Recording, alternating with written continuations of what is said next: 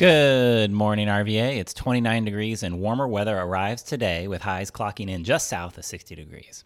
You should expect partly or mostly cloudy conditions starting now through the weekend and into the early part of next week, which will probably bring with it some rain. It's a great day to sit quietly and stare moodily out a window. Bonus points for doing it on a bus. Water cooler.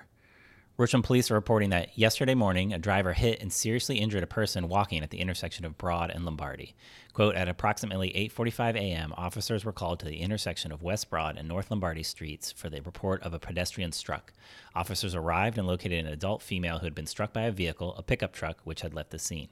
The victim was transported to a local hospital for injuries that are considered to be life-threatening.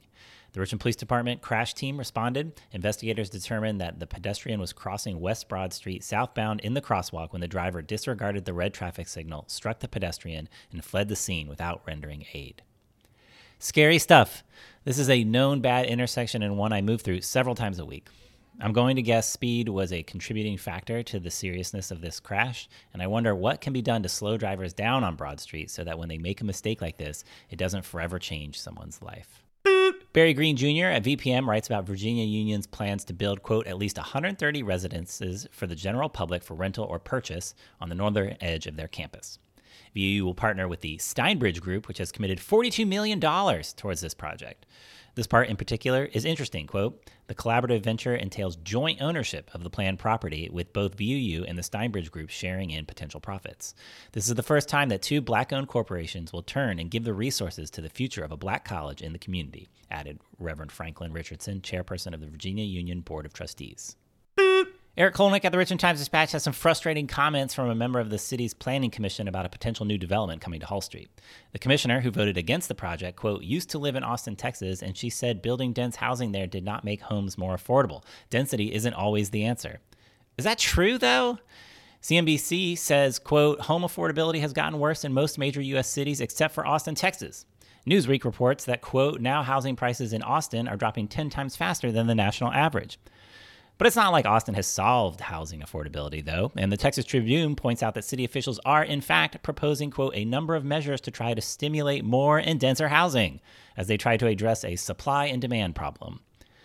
I understand the concerns about historic preservation. The area is a historic district, but comments like this give NIMBY and NIMBY-adjacent folks more ground to stand on when they come out in opposition to the housing we need to keep building in Richmond. The Urban Design Committee will meet today and consider an interesting change to their rules.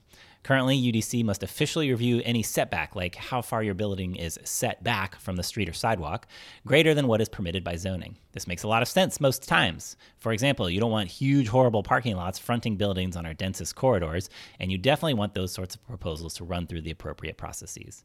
But sometimes you just need to push the building back 18 inches for boring utility reasons, which is exactly the case for VPM's new building on Broad Street. Enter UDC 2024-06, which would allow the committee to delegate review of minor setbacks to staff and let developers skip the whole official review process. Quote, staff requests the delegation of setback review in instances of less than 1,000 square feet or less than 10 feet in depth. Staff finds these thresholds to be logically determined and reasonable to facilitate both adequate protections and review while also facilitating concise development application processes. Tap through to read how exactly staff set those thresholds for minor setbacks, which I found really fascinating. I love this sort of stuff. I think you should read yesterday's newsletter from the Virginia Interfaith Center for Public Policy, not for any specific updates on any particular bills, although the one on the minimum wage bill is interesting. That's HB 1. But it's just a great example of the appropriate mindset to have while following a General Assembly session. This morning's long read is titled How I Got Scammed. Cory Doctorow, author of literal books about cons and scams and technology, is one of the last people in the world I'd pick to get tricked into giving out his credit card over the phone to a fraudster. But it happened. And if it can happen to him, it can happen to anyone. So read this as a cautionary tale and keep it in mind next time your bank gives you a call. Here's an excerpt. If I hadn't reinstalled my mobile OS the day before, if I hadn't published a pair of big articles the day before, if we hadn't been late getting out the door, if we had been a little more late getting out the door so that I had seen the multiple DMs which would have tipped me off, there's a name for this in security circles. Swiss cheese security. Imagine multiple slices of Swiss cheese all stacked up, the holes in one slice blocked by the slice below it. All the slices move around, and every now and again a hole opens up that goes all the way through the stack. Zap! The fraudster who had tricked me out of my credit card number had Swiss cheese security on his side. If If you'd like to suggest a long read to show up here, go chip in a couple bucks on the old Patreon. That's patreon.com/GMRVA.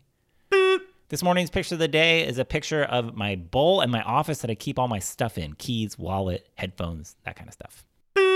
Intro and outro music by Matt Fisher. And you can find links to all these stories and more in the show notes or on GMRVA.com.